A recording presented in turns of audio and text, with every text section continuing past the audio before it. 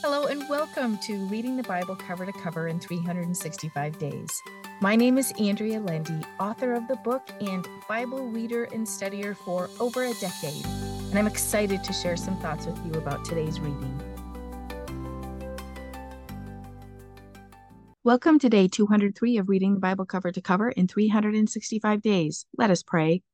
Oh Lord, thank you for speaking to us through your word. Help us hear the message you have for us today. In Jesus' name, amen. Well, let's see what Jesus is teaching in Matthew chapter 25. Jesus tells parables in this chapter. The story of the 10 virgins teach us to get prepared and be prepared for Jesus' return. This is a message that Jesus teaches often. Let's heed his message and ask him what we can do to be prepared for his return. The second parable refers to money given to 3 men. The money given to them is referred to as a talent. Verse 15 says, to one he gave 5 talents, probably about $5,000. To another 2, to another 1, to each in proportion to his own personal ability. Then he departed and left the country. I saw something new here, and maybe it can help you as well. The talents were given to each according to his own personal ability. God gives each of us gifts to be used for his glory. Each of us has a purpose in his kingdom. Each of us receives different spiritual gifts to be used to further his kingdom. So let us not be envious of what one person has that we may not. John the Baptist knew when his time to shrink was and Jesus' time of growth was. He was willing to shrink to allow Jesus the center stage for his ministry. We all work together to glorify God. Secondly, in this parable, 2 of the men used the money they were given to make more money, and they were blessed with even more. The one man buried his talent because of fear. He was harshly treated by the owner, very harshly treated. Let's not let fear hold us back from using what God has given us to bless others.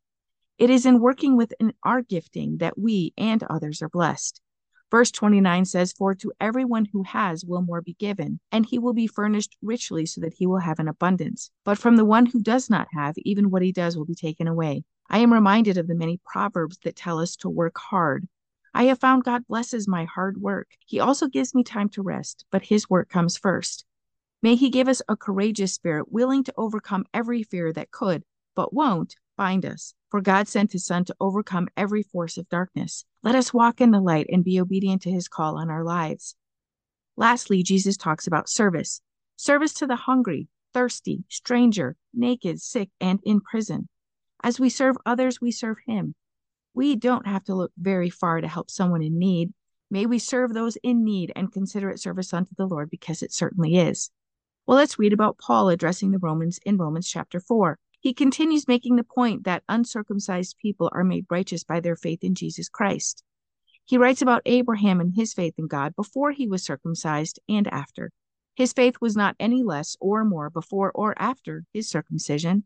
Circumcision was an act of obedience to the Lord when God required it of him, but it was not the source of his righteousness. His belief in God was counted as righteousness.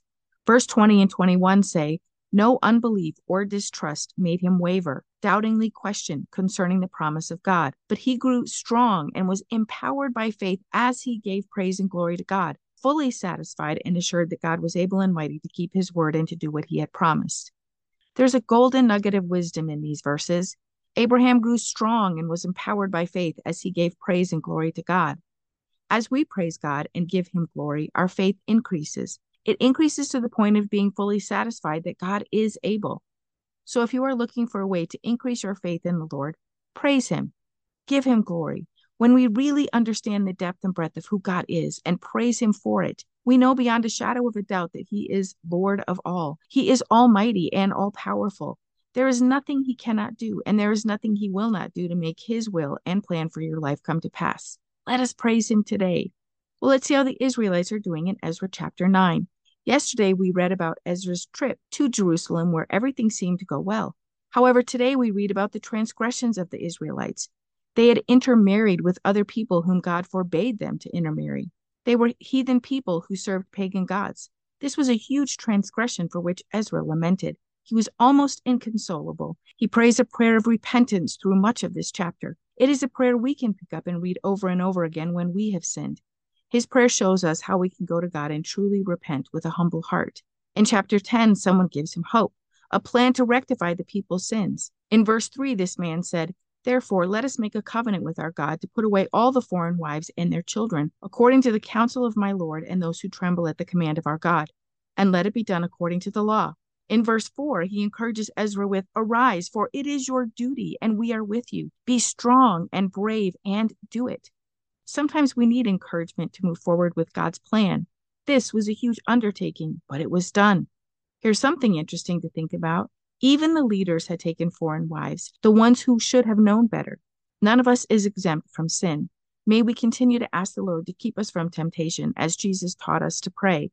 He was insistent that we pray against temptation. Well, let's see what we can learn from Psalm 22. Psalm 22 is a messianic psalm. The first verse is what Jesus cried out as he was on the cross. My God, why have you forsaken me? This is found in Matthew chapters 27, verse 46. How is it that David wrote about this centuries before Jesus would die on the cross? We don't know, except that David received prophetic words from the Lord. This psalm includes all that will happen as Jesus goes to the cross to die for us.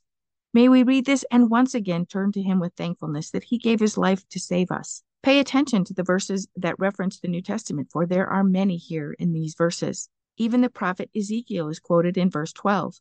May God impart wisdom into our hearts as we read this psalm. May he strengthen us and encourage us as we walk into the trials and difficulties of our lives. God is with us, my friend. We can be assured of this. He sent his son to die for us, to save us, so that we could be in relationship with him. This is his greatest desire. Let us pray. Oh Lord, thank you for teaching us more about how to follow you through your word. Lord, help us use all the gifts and talents you have given us for your glory. May we move through and past any fears we have, knowing you hold us up. You strengthen us, and you will pave the way for us. Also, Father, when we fail or sin, help us come to you and repent.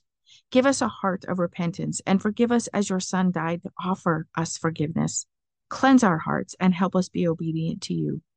May you put reverence in our hearts for you and your Son, Jesus. In Jesus' name, amen. Thank you for walking this journey with me and being a faithful reader of God's Word. I pray that he shows himself as the God who loves you deeply and cares about every detail in your life. Come back tomorrow for some more thoughts and insights as you read God's Word.